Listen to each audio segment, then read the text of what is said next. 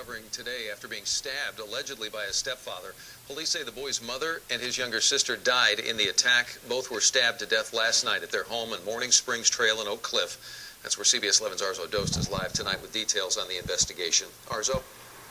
And Doug, Dallas police tell us Gary Green was waiting here at this house for his wife. She'd recently filed for divorce. Police say as soon as she walked into this house, she was attacked. And then, so were her kids. Yellow police tape surrounds Lavetta Armstead's one-story brick home. On this day, her distraught sister comes by the house, hoping there was a mistake. Wait a minute, what happened?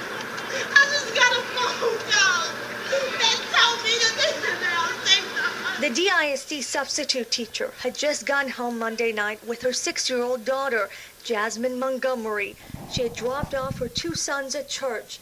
Here at home, police say Gary Green stabbed her and then turned on his stepdaughter. She was a very kind lady and she did not deserve what happened to her. Green then went to church to pick up his 9- and 12-year-old stepsons. Back at the house, he stabbed the younger boy in the stomach. His older brother was not hurt.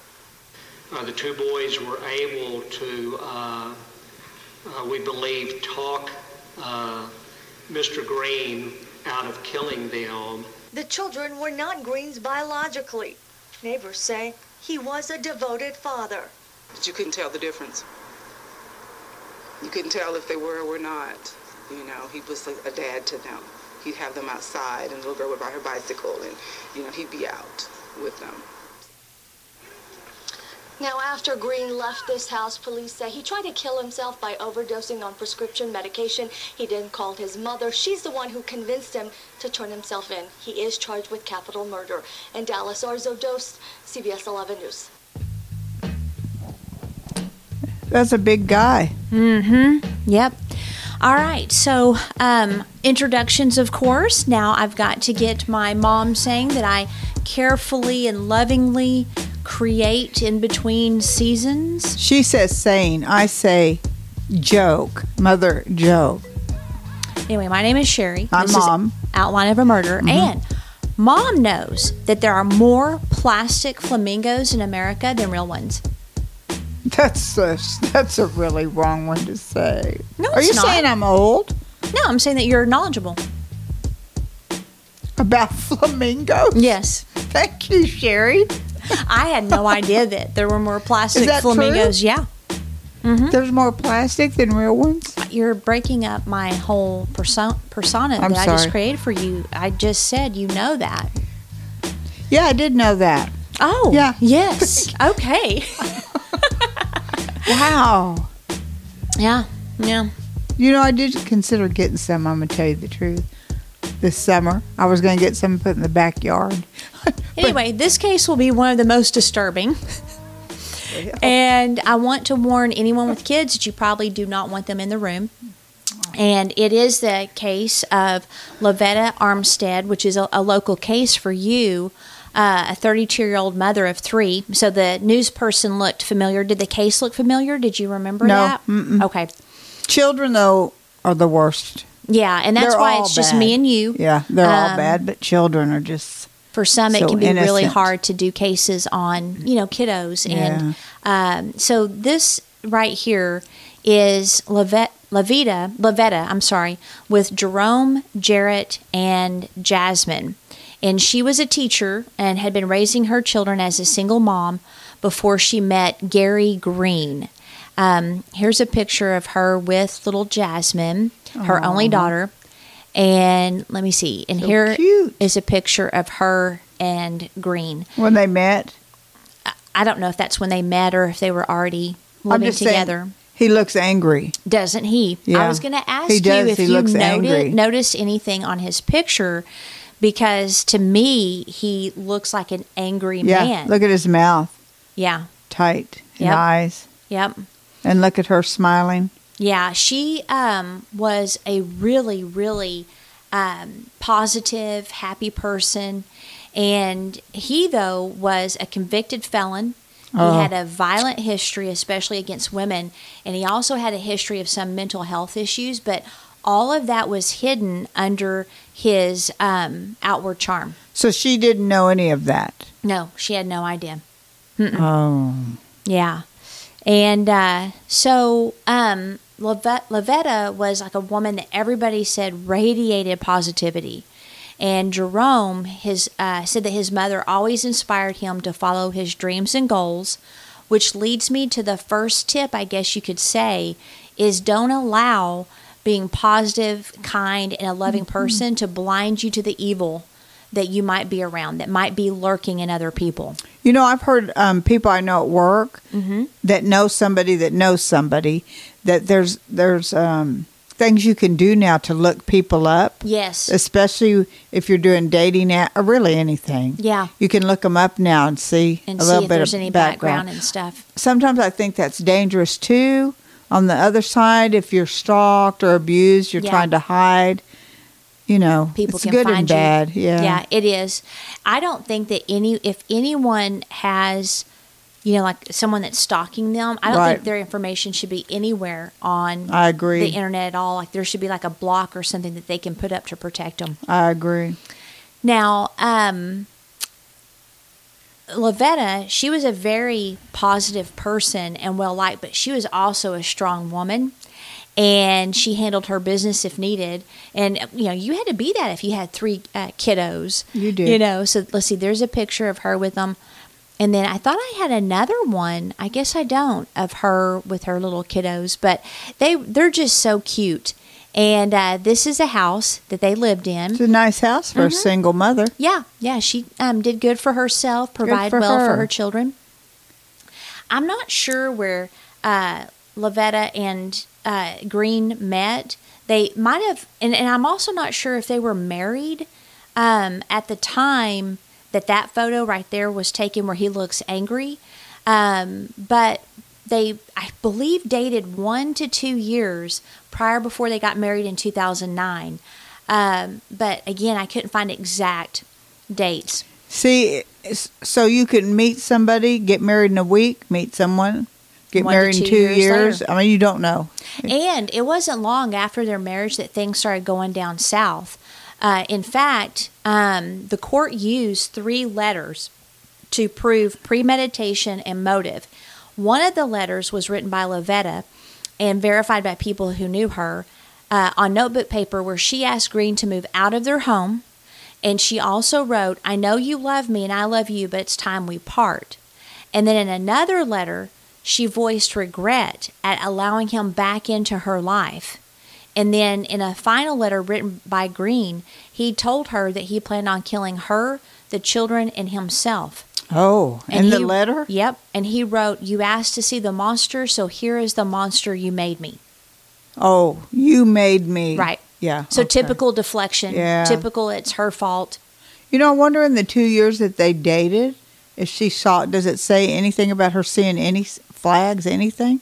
No, I couldn't find anything on that, but I do know that after they got together, there was definitely some red flags. And also, like that one neighbor lady said that he was like a dad to those kids. You wouldn't have known that he was different. From the minute he moved in, he was controlling and dominating and abusive to those kids. Wow. And I think she saw it.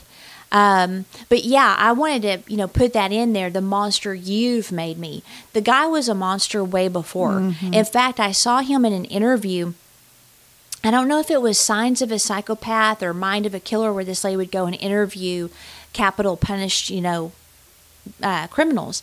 And he was one of them. And he just blamed her, and he's not a monster, and he's not this, and blah, blah.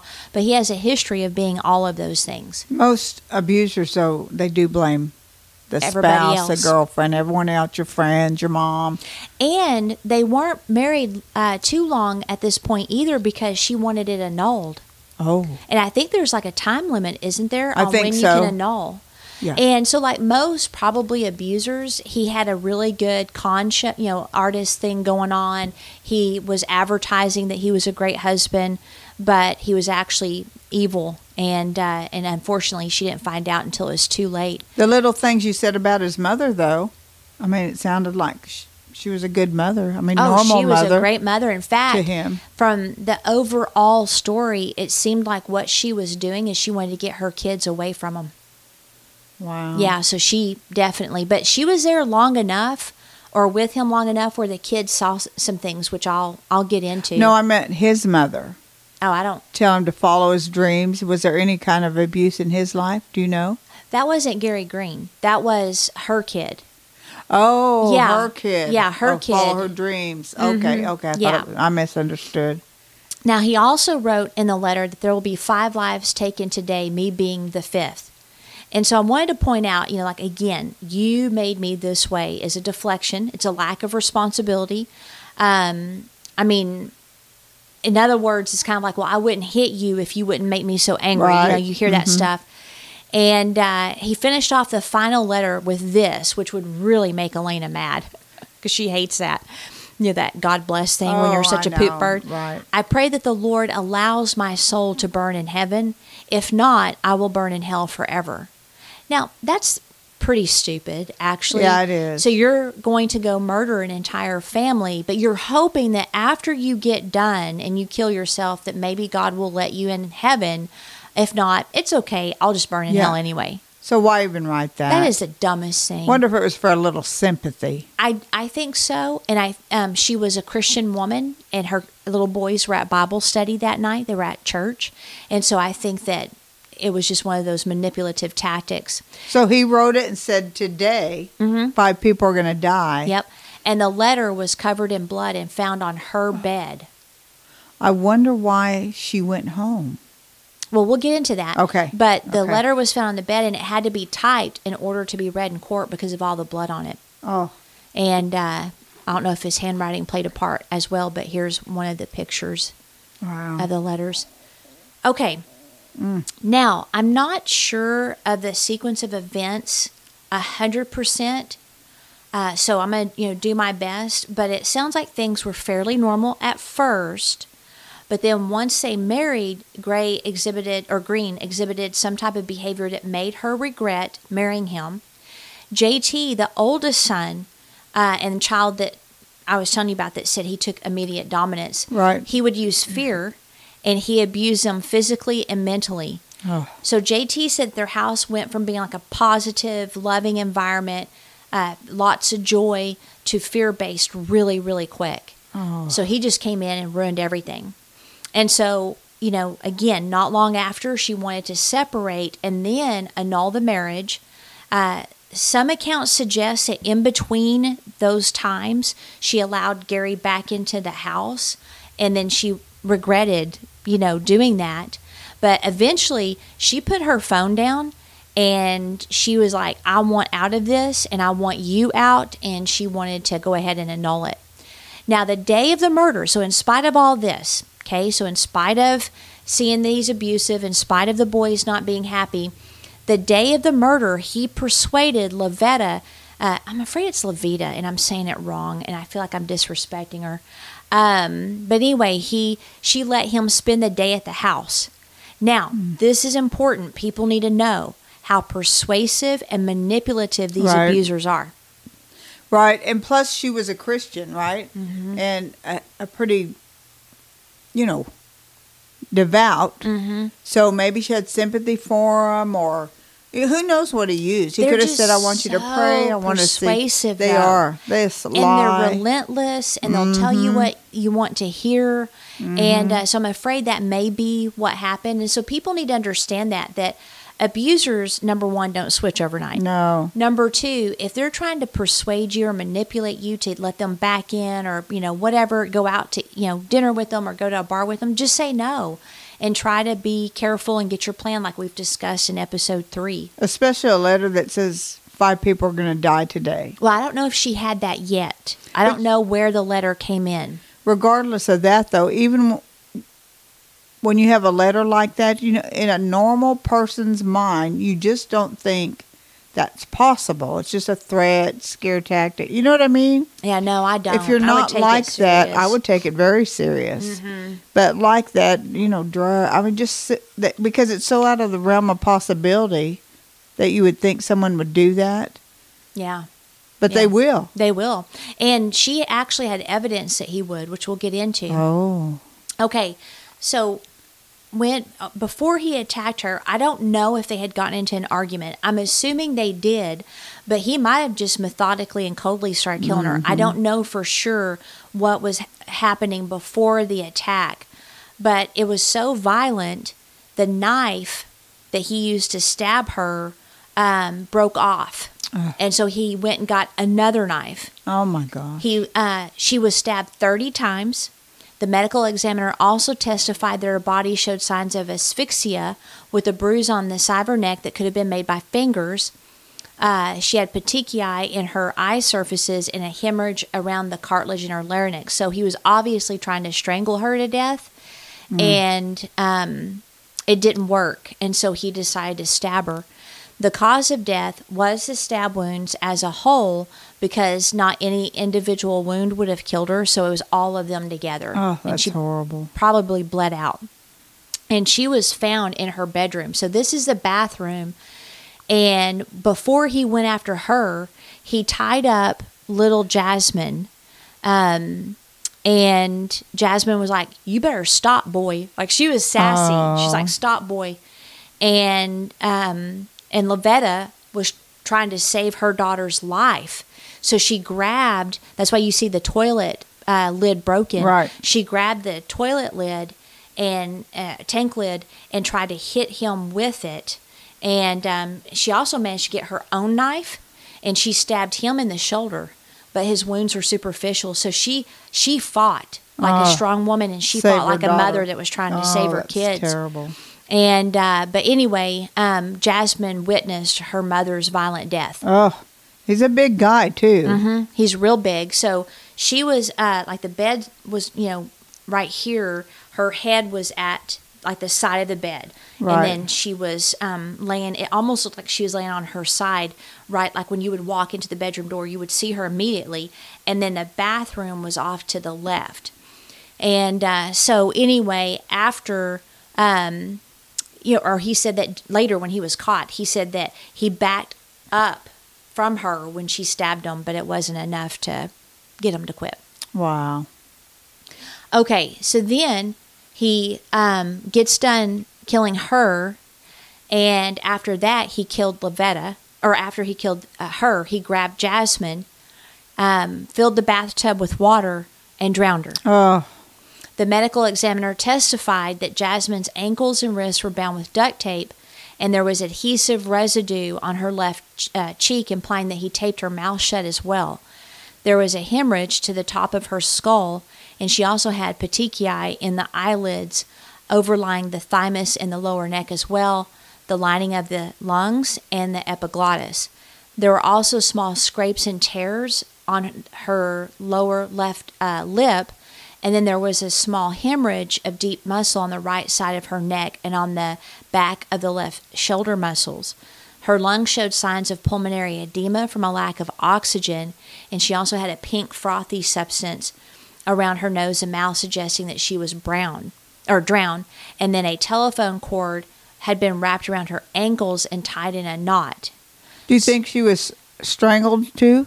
I'm wondering if he tried to strangle her. Her death was definitely asphyxiation, and just the drowning. So she drowned, but it wasn't instantaneous. So she How suffered, horrific. and he later told the cops it was so bad that he had to look away. Oh, jerk. Yeah, but it gets weirder. So, And he had two I've already counted where he could have stopped. oh, absolutely, Going to get another knife. absolutely. I mean, looking away. Oh yeah, you no, kidding me? He was determined to kill her. He was going to kill her, and he was going to kill the entire family. But the detective that was talking about the case was in tears because it's bad enough the mom, was killed, but he said what the little girl saw, and knowing like she was helpless to save her mom, she was helpless to stop the situation, and she knew she was next. Yeah, but the thing is, why they kill the children? Because usually they kill the children so the mom will suffer. But he killed the mother first, And he knew he was going to get caught and he was going to kill himself, so why not let the children go? They don't think that way, though. They don't have any mercy. They Well, don't have yeah, any that's conscience. true. They're gonna destroy the person and anybody tied to that person in the moment. So hers was a brutal death, a painful death. She suffered a lot before, and she suffered during. Oh. And they found her body outside of the tub. Oh. Yeah.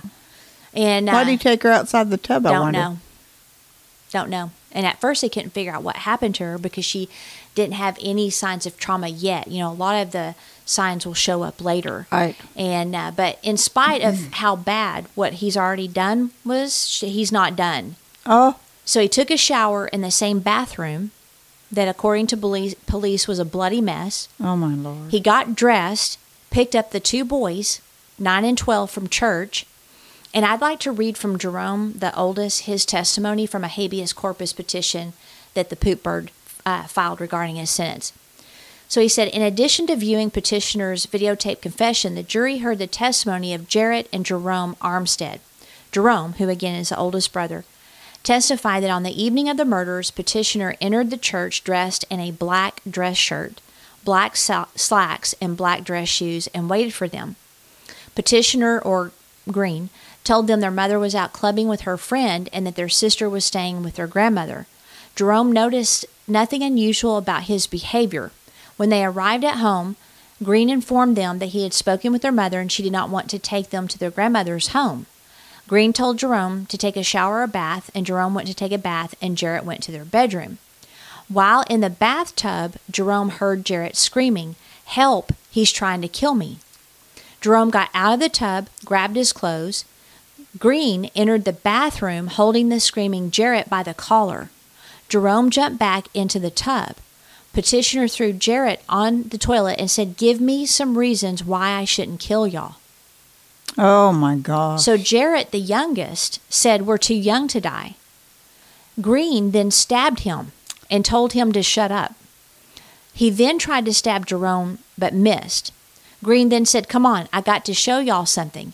Holding a knife to Jarrett's neck, Green said he would not kill them and led them to their mother's room, where he unlocked the mother's bedroom door and opened it. Oh, my gosh. When they saw their mother lying on the floor not breathing, both boys fell to their knees crying. The boys glanced in the bathroom and saw their sister's body lying against the tub with her hands duct taped behind her back and blood all over the bathroom. Their sister did not appear to be breathing. Green told Jarrett to get him some clothes and instructed Jerome to get some pills on the dresser.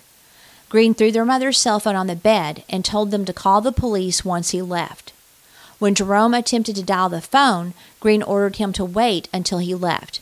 Green said that he killed their mother and sister, that he loved their mother to death. Oh, my gosh. Green made both boys give him a hug before he left. Just before he drove away, Green said he was going to kill himself. Too bad he didn't. Right. The boys ran next door to alert the neighbor, and Jarrett Armstead's trial testimony largely mirrored that of his older brother. His cruelty is keeping them alive to see those images when he could have just killed them. Well, Yeah, I think that I would have preferred that than those images the rest of my life. Yeah, and It's terrible. I think it was the older one, Jerome, that I watched in an interview. I believe it was Evil Lives Here. And what was interesting is he said something broke in me.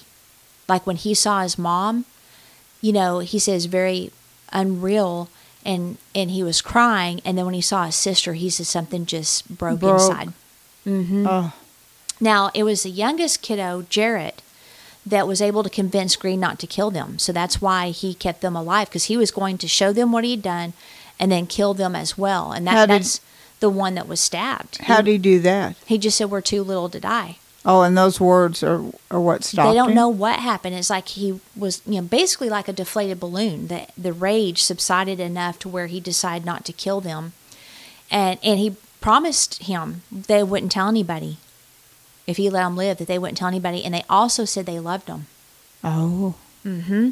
So Jerome, the older brother, said that he was too scared to talk, and that Jarrett saved them. because he was just traumatized Wow. beyond belief. But Green wasn't done. Of course, he said when he took them into the bathroom or the bedroom to show them their mom, he said, "I killed your mom, because I loved her to death." I mean, to me, that To death. yeah, that it's just another punch in the face. You know what I mean? And I mean, the fact they made them get their pills and stuff. And then I guess he had this saying where he said, he told him, he said, "You know how I told you to say see you later and never bye? Well, this is goodbye." Wow. So I guess there was a saying that, see you later, don't See say you bye, later. And then he drove off in her car. So the boys ran next door to the neighbor, and that was one of the ones in the video that you saw where Oh, she's yeah, like in the yeah, long yeah. T-shirt, and she's actually the one that discovered. Too bad it really wasn't by for him. Right. And so her name is Latasha Bardfield, and so they went over to her house, and little Jarrett was on the phone telling the cops what happened. But she decided to go over to the house, but she had no idea what she was about to get herself into. Okay, so this clip is from Evil Lives Here, Shadow of Death. So let me go ahead and get this started so people can hear some of what happened. Okay.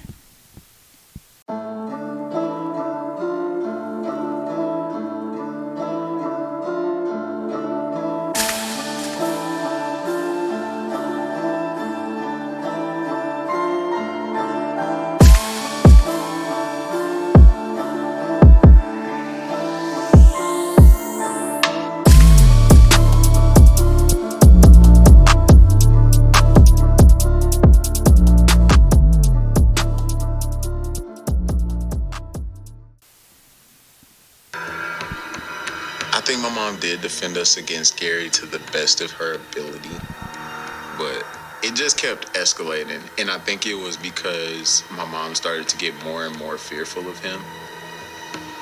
I knew he was aggressive and I knew he was abusive, but I never would have labeled him as a murderer.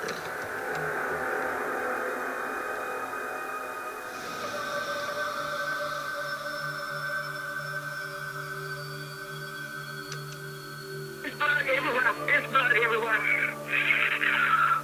My name is Tasha. Can you please get somebody else? The cops are calling in already. They're coming. Yes, ma'am. Yes, ma'am. Oh, Bradfield, sorry. They're at 4844. Are you inside their house now? Yes, ma'am. Lavina! Lavina!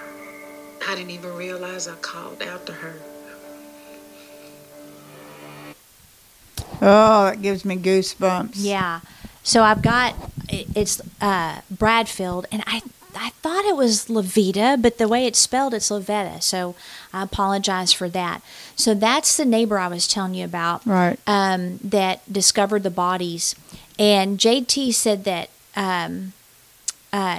like he shut down when he saw everything that was happening. And it's obvious from her, like, I didn't even know I called out her name, so that's just the trauma that she was in. I think because your brain just doesn't comprehend. No, you don't No, expect. yeah. Who knows what you say? Yeah. Or yeah, do. Yeah, absolutely. Okay, so here's another clip I want to play. Our mom was laying on the floor with blood all around her, all on her dresser, all on her shirt, and all on her shoes. And our sister, her little sister, had her arms taped behind her back, and there was blood all around the bathroom, and there was nothing we could do about it. I haven't heard that since the night I said it. Oh, you can tell that's still emotional. Yeah. Oh. So detectives arrive at the scene, and one was, now his name's funny, Detective Quirk. Cork? Quirk. Quirk. Yeah. Quirk. So Quirk. So he said that there was blood everywhere. They saw that Levita had been stabbed, but they didn't see any stab wounds or signs of trauma on Jasmine. But like he said, there, and you saw in the crime scene photos, her body was like facing the tub, like she was lying on her side, Yeah. right next to it. They also found the letters on the bed that pinned intent ahead of time, and that's how they were able to Right. get him on capital murder. And Quirk said that's very unusual. What, the letters? That they'd write letters? Mm-hmm. Well, he thought he was going to kill himself. Yeah, but usually they don't write a letter No, saying they ahead don't. of time. I mean, they No. may threaten you verbally and things Right. like that, but to write an entire letter, which was several pages, was interesting. Why would he write a letter? I mean, because I have no idea. if you get caught, that's going to be used against you. Well, and like you said, he was going to commit suicide, but Right, he's a coward right. like most abusers Yeah, are. And they so are. now Green's family literally walked Green into the police station the next day. Really? And kudos for them. Oh. The Laundries should have done that with their son. Yeah. So they walked him straight to the front desk. And in the interview, he said that normally the man is in control, but she was always trying to control me. Of course, it's her fault, right? Right. As they always do. But the man is in control. Wow. Okay, so you can kind of get an idea of how he thinks. He was very calm, but you could see the anger in the photo when Oh, they were yeah. together. You could see it in that interview I watched of him on that show, plus in the interviews with the cops. Even in his mugshots, he looks mad. I believe personally that the note that Levita wrote him that she was leaving threw him into a rage, and he knew pretty much that she was done. That was it. Was that the first time she told him to leave? I don't think so, but I think they can gauge if it's final. Like, Or maybe- I'm done. Maybe he had rage in him all along. Mm-hmm. And the letters. Oh, he did. Yeah. Yeah, and because he would abuse the kids Yeah. and her. so, even if there wouldn't have been a letter, he would have killed her, I think. Oh, Even if she yeah. wouldn't have written to him a letter. Oh, yeah. Yeah. Yeah, once he knew she was serious and she was not going to be with him, I think that's when he decided to kill her and the kids. Oh, that's So horrible. little Jared is brave. He yeah, is a he's brave very little guy. brave. Both those young men are. Oh, absolutely. Yeah. Now, I looked up Green's prior record. He was convicted in 1989 in Dallas County for possession of cocaine. He got 4 years probation. He later confessed his probation officer that of selling crack cocaine to see if he could get away with it. He also said that he committed the armed robbery of a grocery store where he had once worked as an act of revenge for being let go. Oh, wow. It's never his fault, I'm Yeah. sure. In 1990, he was sentenced to 20 years for aggravated robbery with a deadly weapon. This charge was for stabbing his high school girlfriend and robbery. Oh, my God. Yeah, and she had to be hospitalized for a week. Stabbing her. So he had a history. He has a history, as well as the fact that he robbed a store for revenge. So he's a very vindictive person. Yeah. But he would have, anything anyone would have done, even if it was his fault, he would blame. Oh, absolutely. Always. And in that one interview of the death row inmates, his eyes were cold. They were absolutely cold. There was no compassion. There was no nothing. It was all about him. But there was nothing in him that had any spark of kindness. I wonder if he had friends or anything. Someone that knew him and might have said something to her or could have. Right. I I think that needs to be done. I do too. I know people don't want to get involved, but I had an individual where she, had an ex-husband that was about to get married to this lady, and they knew each other. And I said, "Should you warn her?" And she said, "I've been thinking the same thing." And she actually was brave and did talk with her and explained the things that led to her divorcing him. Did she believe it? She Or- did, but or she went marry ahead him. and made the Yeah, choice to yeah. marry. So, but at least the individual that spoke with her made the right decision. And he wasn't necessarily, he wasn't physically abusive. He was just a, crappy husband. And I think there was some mental abuse. Now, Belinda Lacey, a former corrections officer at TDCJ, where Green was incarcerated, testified that he married her just so she would convince parole officials to release him. Oh, my. Now, that tells you his power of persuasion. So you've got where he convinces Levita to let him in the house the day of the murder, and then he convinces this lady to marry him so that she could get him paroled. Oh, my gosh. Okay, so he was very persuasive, very There's manipulative. Nothing in him. There's nothing. And not only that, but a corrections officer should not be duped like that. No. That's why, personally, I know I might get hate mail on this, but I don't think that, I wish it could be women officers interacting with women and male officers interacting with males, because you hear of those stories. Now, it is rare where women fall in love with inmates because they're so persuasive. Oh, they do, yeah. But anyway, so once he was out, he dumped her. Of course he did. Shalonda Ransom, the mother of 2 of Green's kids, testified of his propensity to anger easily and that he had choked her to the point of unconsciousness. A former correctional officer testified of when Green threw a food tray at him. His former supervisor from the same store he later robbed said that it was violent, with shots fired, and he kicked open the office door. So, yeah, he was pretty brutal in that deal. Do you know about his childhood? We'll get into some of it. Okay. So Jerome and Jarrett had to testify, which we already went over. Right. But Jarrett was seated on the witness stand during a break, and when he saw Green enter the room, he started crying uncontrollably. Oh. And they couldn't get him to calm down. So they had to get him out of the courtroom, and then he returned minutes later with pockets full of candy. Oh, okay. Candy make anyone happy, wouldn't it? And so he was able to testify. But was Green still in there? Oh, yeah. Yeah, because he can stand before his accusers. Well, that's and true. And little Jarrett's one of those. But a child, oh, that's terrible. And he would glance repeatedly at Green, but he was able to do it. Green would just stare straight ahead. Good for him. What a courageous young man. Well, and then he said that he once cared for Green and told jurors, "I loved him to death." Oh, he did? He did. Oh. Wasn't that good? That was very good. I'm like, you smart little cookie, you. Yeah. Loved him to death. Loved him to death. Yep. Okay, now, to answer your question, for the defense, they brought in their own evidence. So this is from the court documents. Green's mother, her name is Mary Sampson. She described Green's childhood in the South Oak Cliff area of Dallas as chaotic and marked by multiple bizarre incidents. So I've not heard of South Oak Cliff area. Yeah, it's South Oak. Yeah, it's not a real good area. Okay. I think they used to have, I don't know if they still do. This years. It wasn't a place to go, gangs. Okay. It was just hard. So it was a hard neighborhood for maybe kiddos to grow up in. Yeah.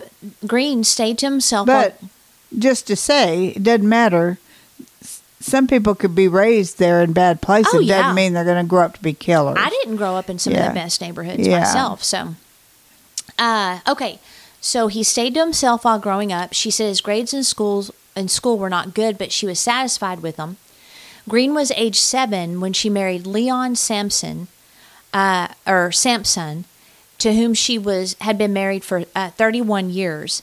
Sampson took Petitioner to job sites, but Petitioner was unwilling to help do the remodeling work that Sampson did. Green was not good at housework or yard work. In middle school, he once went on the roof of a school building and threatened to jump off, but his aunt talked him down. Wow. From that point on, Green constantly said that he was stressed and that no one understood him. Green would not sit with his back toward a door and kept a baseball bat in his room. Wow. Paranoia, huh? Yep. And I don't know, was he abused by someone that they were unaware of and he was scared, or was he already having mental problems? With the stepfather, did it show any abuse anywhere? Nothing? He felt as if people were talking about him. Paranoid. Yep, and Green once claimed that someone had broken into the house while he was in the shower. He dropped out of school in the 11th grade, and his daughter, who was 7 at the time of the trial, was constantly in trouble at school and played by herself as well. Oh, so no. that's the original court record. So they're trying to establish that there might be some mental illness going on here in the family. Mrs. Sampson testified she was shocked when Green was put on probation for dealing drugs and then assaulting his girlfriend. He became even more withdrawn after he left the penitentiary the first time. He was later arrested for robbing a grocery store. Green married Belinda Lacey when he got out of prison, but they remained together less than a year. He chain smoked and often said he was stressed. Green was involved in at least 3 romantic relationships after prison, including with Linnell Williams, Levita, and Shalonda, the mother of 2 of his children. Did any of the women say they were abused? I think so, but I'm not to that point yet. Okay. I'll see. Okay, sorry. He stabbed the one. You Well, know. yeah, yeah. So he was definitely abusive, but I don't know what extent it went to. 'Cause- And could they bring it out in court? Because the death of, I don't know, I'm not going to pronounce her name. I won't be able to Levita? do- Levita was pretty bad. Oh, yeah. Pretty Yeah. violent, pretty, it Just was cruel. crazy It was and cruel. cruel. So I just wonder if there had been abuse. Yeah, to other I women. would say stabbing his Well, yeah. former girlfriend was definitely. Yeah. Let's see. But you said he dated quite a bit. They're three. Well, they're just talking about the people. three. Yeah. Mhm. I was just curious. Let's see. Okay, he became more withdrawn. He robbed. Shortly before the murders, Green called his mother from Timberlawn Mental Hospital to inform her that he had checked himself into that facility because he was at the end of his rope. He told her he wanted to go to sleep and never wake up. He remained at Timberlawn for 5 days until Levita came and picked him up. Oh, Yeah. She and Green's younger brother spoke on the phone with Green after the murders, and they later went to the location where he was staying and convinced him to turn himself in. She said that she had seen remorse in Green, who later told her he has seen Levita sitting at the foot of his bed talking to him. I don't think he has any remorse. I don't either. She may have wanted to see it. Yeah, and that's but- her son. you Yeah, know, it's her his son, mom. but yeah, I don't think he has any remorse. And especially seeing the post interviews, after he's been convicted. He has no remorse whatsoever. It's all Levita's fault. Did he get the death penalty? Yeah. Hopefully he's dead by now. I can't remember. We'll see if it's in my notes. Right. Mrs. Sampson explained that her sister was treated for mental problems. One of her brothers killed his wife Oh my gosh. and then committed suicide. And her mother sees doctors and takes medication for mental health issues. Mrs. Sampson had a nervous breakdown while pregnant with Green's brother after her brother committed suicide and killed his wife. And she's been prescribed Valium. Wow. Mrs. Sampson testified that Carter, the father of both of her sons, was physically abusive, kicking her in the stomach and blackening her eye when she was pregnant with Green's brother. She left Carter in 78 and 79. Carter once attempted to get Green to fight another child. Green witnessed Carter being violent toward her. Petitioner was age 2 when Carter went to Fort Leavenworth Penitentiary where he died.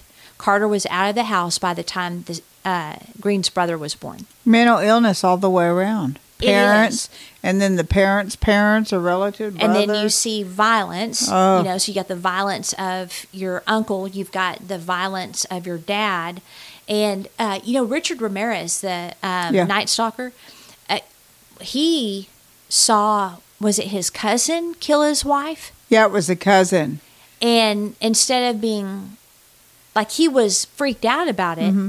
but that was one of the things that shaped his thought processes. Yeah, he stayed with the cousin a lot, and the cousin maybe didn't know it, but he was, showing him ways and things to do to. And photos. Yeah, Like photos. he would, was he in Vietnam or something? And he would show him dead bodies. Something, yeah. And so he was exposed to that.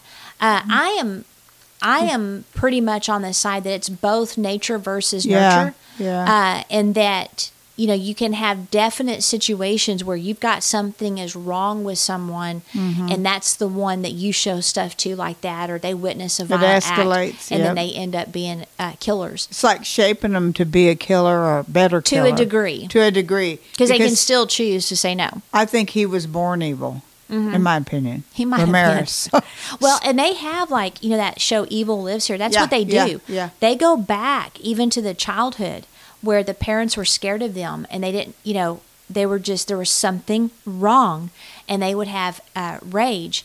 And they think they have actually found some genes, murder Really? genes. Yeah, but they have discovered that the part of the brain that controls impulse and emotion is underdeveloped or inactive. Really? It's very inactive. So it's in the front area. So if you get really angry, people have a normal brain, it will get really active to bring it down, and you'll start thinking about things in reverse course. But in people like Green and others, that doesn't happen. It stays blue Really? and green. It doesn't activate. Could you imagine, though, to be scared of your own child? Well, and to That'd be me, horrible. that's all the more reason to keep them locked Yeah, up. yeah. That ain't a reason to let them out. Like a lot of people are like, well, it's not their fault. You know, they were born that way. No, society, the job of law enforcement is to keep us safe. If you don't have the brain capacity to shut down violent emotion and acts, you don't need to be out. You need to be locked up forever. Yeah, and you see some, they're charmers. Mm-hmm. I mean, they get out of jail. They had horrific crimes they committed. And what would make you think that it's not going to happen again? Right. There's no rehabilitation. I mean, you can, there is in And can jail, you but rehabilitate someone can whose you? brain doesn't function normally? Yeah, that it's not normal brain. Yeah, Yeah. like how can you do that? So to me, it doesn't support the argument of No, letting them out. no. It supports the argument of keeping them in. Mrs. Sampson testified Green was arrested for aggravated robbery less than 4 months after getting out of prison for assaulting his former girlfriend, Jennifer. She did not write State Exhibit 160, which was a letter addressed to the state parole officials urging his release that he said was from her.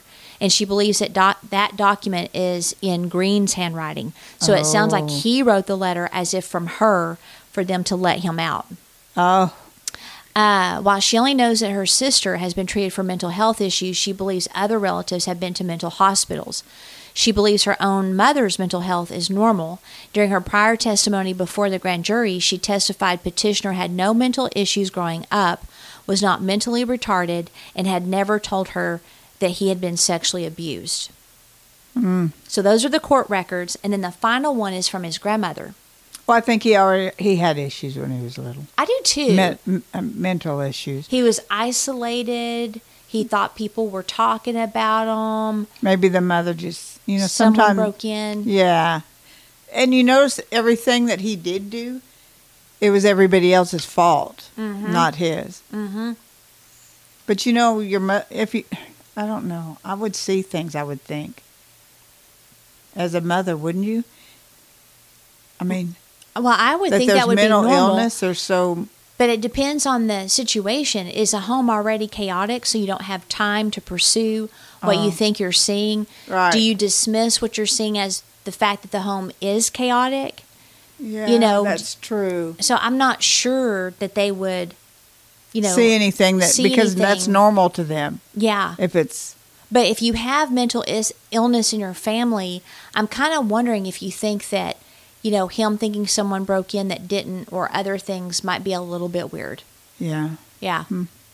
Okay, so the grandmother, Bertha Curry, also testified extensively regarding his childhood and background. She also said that their dad beat both Green and his mother, quote, all the time. He was a violent person who kicked Green's mother while she was pregnant with his younger brother. Green was real young when Carter was out of the picture, though.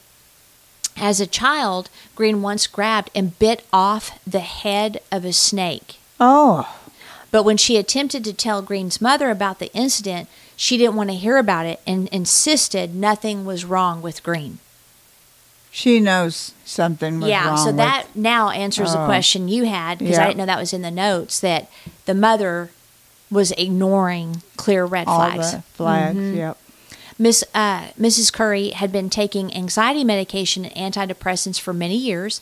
One of her daughters, a sister of Green's mother, was sent to a psychiatric hospital, and then it was her stepson that killed his wife and himself. Wow. Petitioner was never a normal child. From an early age, Green said that he did not want to live because the devil was after him.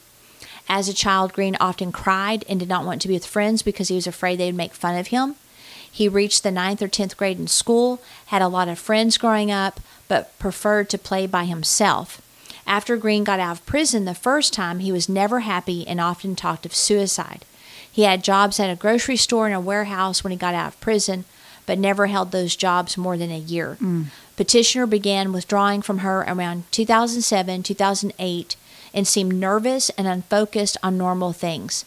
She last saw Green, now this is a grandmother still, in December 2008 when he was with Levita and her 3 children. Petitioner was capable of being kind and had relationships with Jennifer, Shalonda, and Belinda. Mrs. Curry believes Green's crimes do not reflect his true personality. Oh, she doesn't? What? How could she not? That is his whole personality. I don't get that at all. Wow. Yep. Making excuses for him, maybe? I think people get duped when they see people that are as jacked, nice, and kind. Yeah, but he was messed up his whole life. Yeah, but and again, that's what I was telling you last night. Remember that one that put the axe in the back of the head of his mother? Oh, yeah. Even in prison, his face with tats, his neck with tats, he was very personable. Yeah. He was immediately likable, Mm-hmm. and everybody liked him when he was a kid. And so that was one of the signs I was telling you that I felt he was a psychopath. In fact, I think I told this story maybe in the first season, but when I was a president of a certain organization for a year, I chose this guy as my VP because he was super funny and likable right off the start. But I immediately began to wonder if he was a psychopath because he was so charming, so likable. And that to me is a clue. Right. And so I'm kind of studying them, for the 9 months we were part of this organization. Well, anyway, I was talking about, I think it was 2016, and all those fires that broke out in California, just everywhere. His sister lived out there with his nephew. And anyway, we were talking and about the fires. And so he came to sit with us on the bus because we were going to the next event. And he said, yeah, my sister lives out there. She had to run out of the apartment and her hair was on fire because she waited so long. And I said, oh my goodness, is she okay? He goes, yeah. And he just had this real nonchalant, like he was telling me the weather attitude. And so I'm looking at him and the other people are kind of looking at him. And I said, well, I'm glad she's safe. Yeah, she's a leech on society. I mean, I don't. Oh, wow. So anyway. It comes out sooner or later. Now, again, there's functional psychopaths and dysfunctional psychopaths, and he's in the military, and he's a good kid. But later I was telling him about psychopathy and that, just because you hear someone say psychopathy doesn't mean that they're like Ted Bundy. They just don't have a lot of empathy, and so they can function in specific areas. Like surgeons don't need a lot. You can't have them crying while they're doing brain surgery. Clergy actually was in the top 5. I saw sales too. Sales, which I've done my whole life. Politician, etc. So on the bus, I was talking about psychopathy, and his ears perk up, and he says, "Do you think I'm a psychopath?" And I said, "Yes." What an interesting question. I said, "Yes, I do. I think you're a psychopath." And he gets this look on his face like, this is terrible. And I said, well, there's a way you can test. And so there is a psychopathy scale of 1 to 5, and you answer several questions. And I said, take it and tell me what you are. Because I had already taken it, and I was like a 3.5. And so he takes it. He was a 4.5. Oh. Yeah. And what did he say? He was scared at first, like he was going to be a killer or something. I'm like, no. There's lots of people out there that have low empathy, all of that, and they're not killers and they're not even bad people. Or abusers. And they often wonder what's wrong with them because they don't feel what other people feel. And we were talking about that the other night. Mm-hmm. Like me. I don't feel what other people feel. Yeah. But I'm the not only a killer. time a lot of people do with psychopathy is if they've been through it, then they can connect that to someone else's situation. But other than that, it's like the lights are off. Yeah. So, and all that to say that I think Green was probably a psychopath from the start. Mm-hmm. And then I think he also had mental illness as well as anger that turned into rage, so that by the time he was with Levita, it's over. She didn't have a chance. And he had mental illness all in the family. Yes. Way back. Including violent. Mm-hmm. Okay, now Dr. Martinez testified that Green had borderline personality disorder, paranoid personality disorder. We could tell that a minute ago. Yep.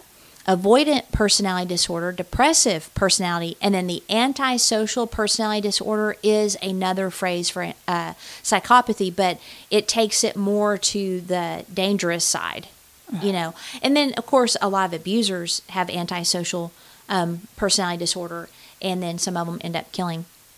He also said that Green had reported episodes of severe depression, sadness, affective insanity, anxiety, agitation, and paranoid delusions.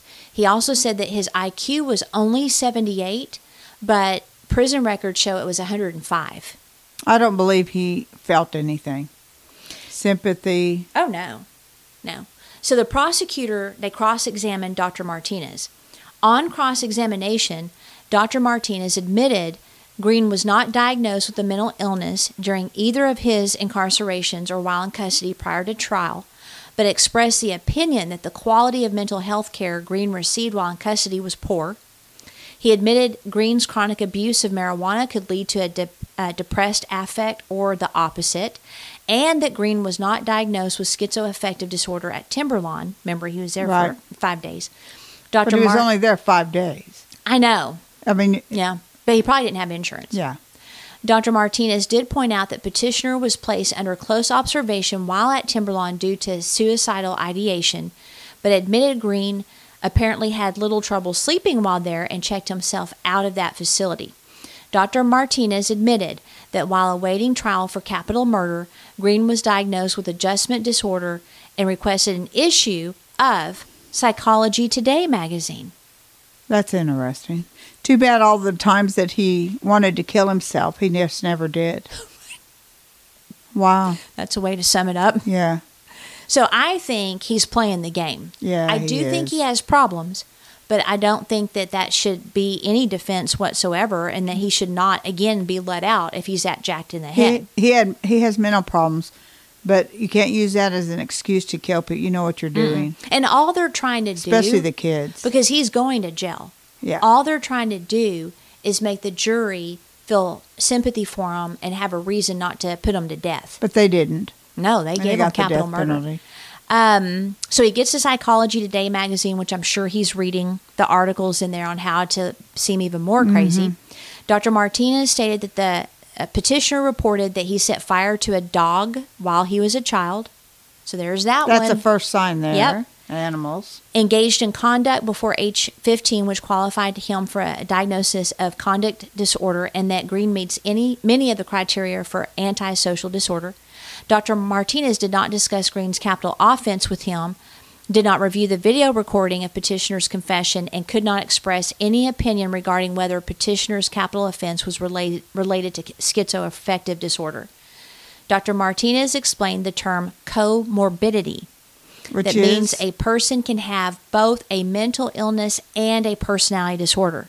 So the personality disorders are simply a series of traits people have, like narcissism, psychopathy, things like that. Okay, borderline personality.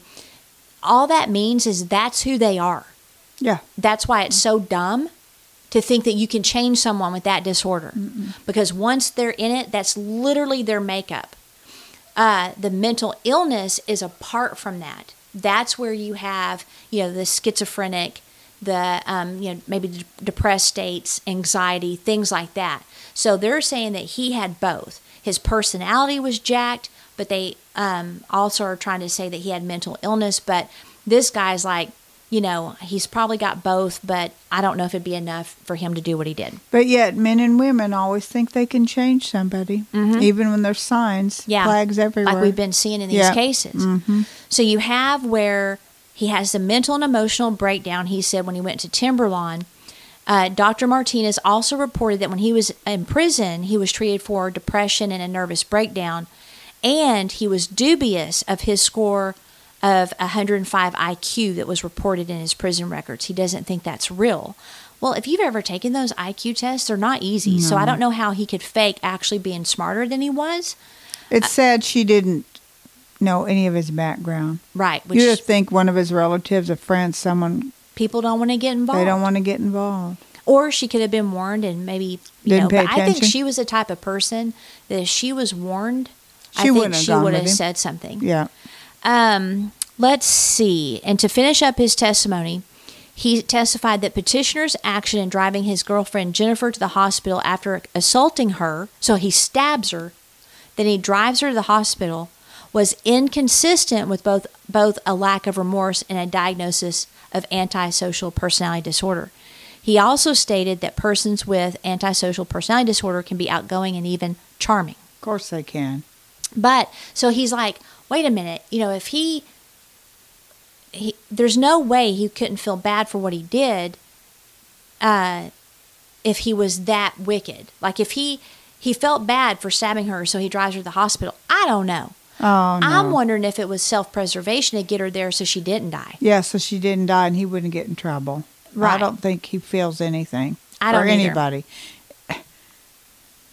I wonder how the boys are. Well, we're going to finish up with them. Okay, Could you imagine seeing all that and having to live your life?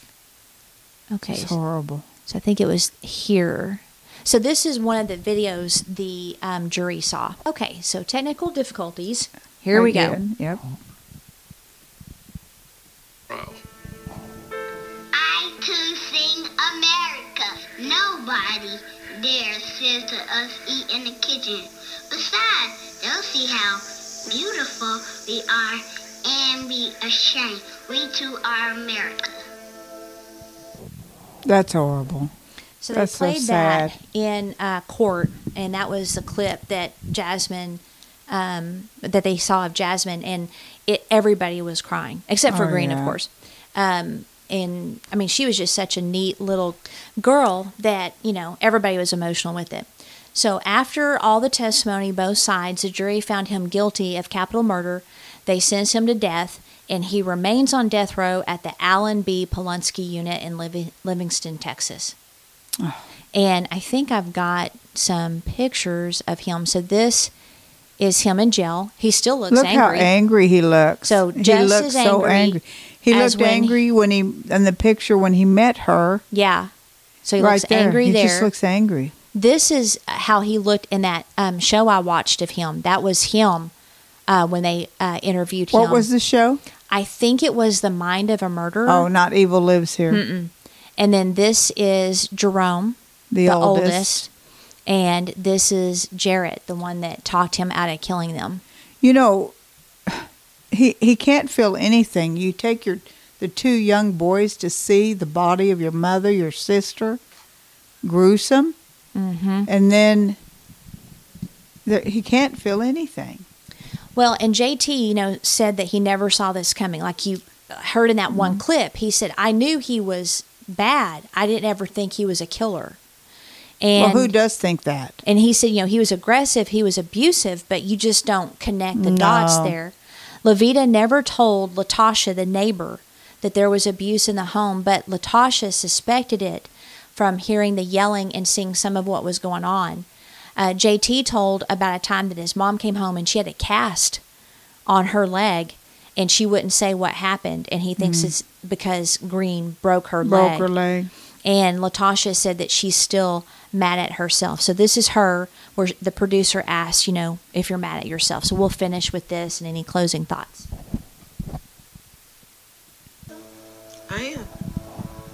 I know what the abuse looks like, and I know how you hide the abuse. You tell everyone that there's nothing going on.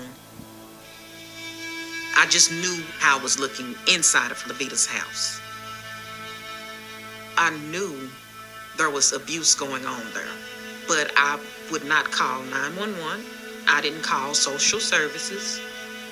I didn't go to the school and say, hey, can y'all step in? Do y'all see anything? No, it's like I played a part in the cover-up because I didn't want to see the family torn apart.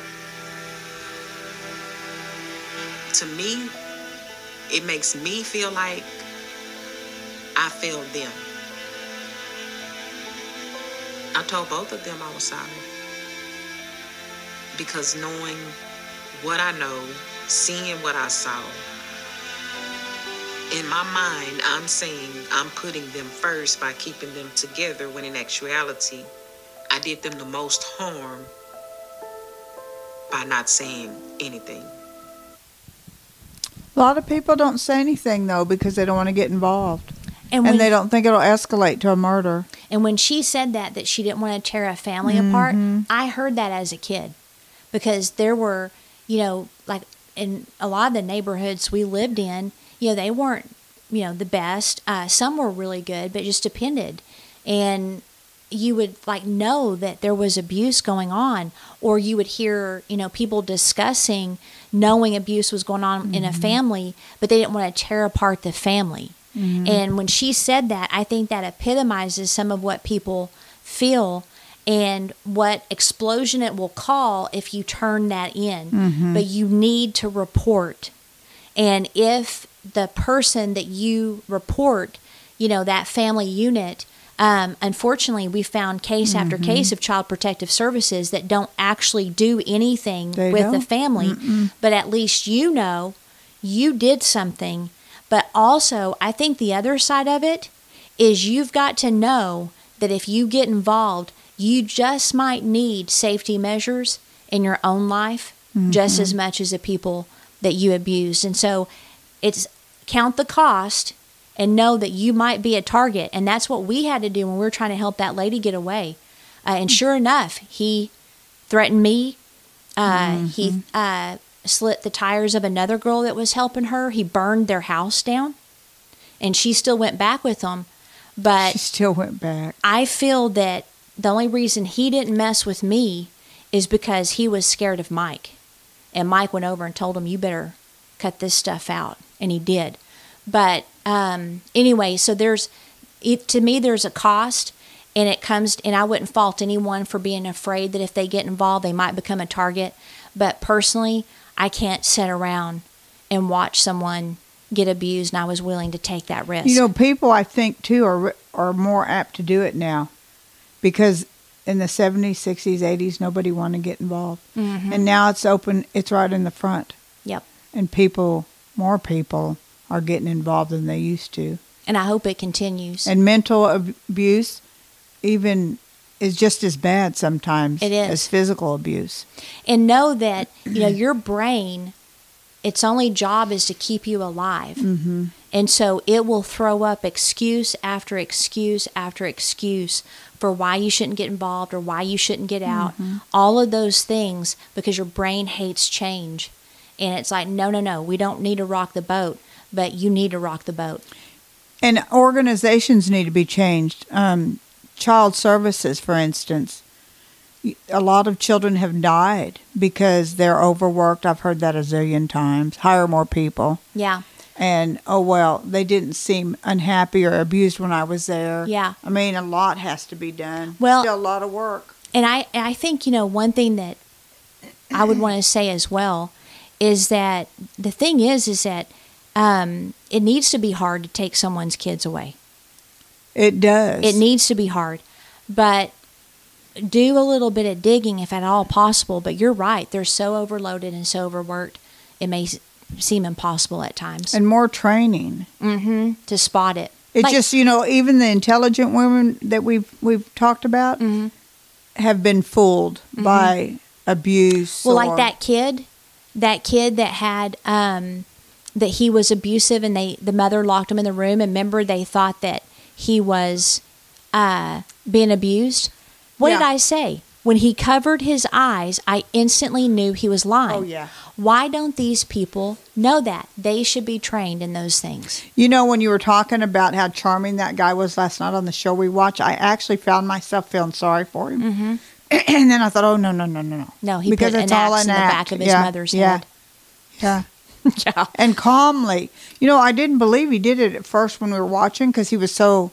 personable. Yeah, he's personable. Intelligent. And he seemed honest and all along. And then the complete change when he comes out of interviewed in the prison. Covered in tattoos everywhere. And like you said, I didn't notice he had that tear on his tattoo. Which meant he killed. Because he killed his mother. And he was a gangbanger. You could tell by his language. You could tell. It doesn't take a lot to educate yourself. No. Speaking of education, do you remember our saying? Yes. But you want to tell them you have on your site for abuse again?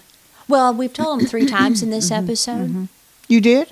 Well, you've mentioned it twice, and I've mentioned it. But yes, there's resources for people. Military. OutlineOfAMurder.com or OutlineOfAMurderPodcast.com. I do know. Yes. Be safe. Hang on. Be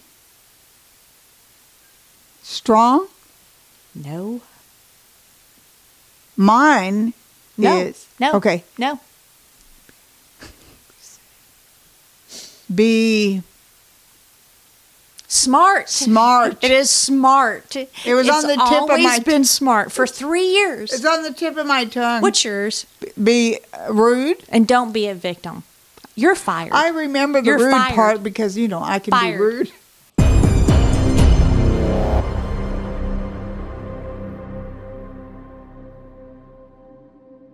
Outline of a Murder is a Mr. Joseph production. What do you think, Joseph?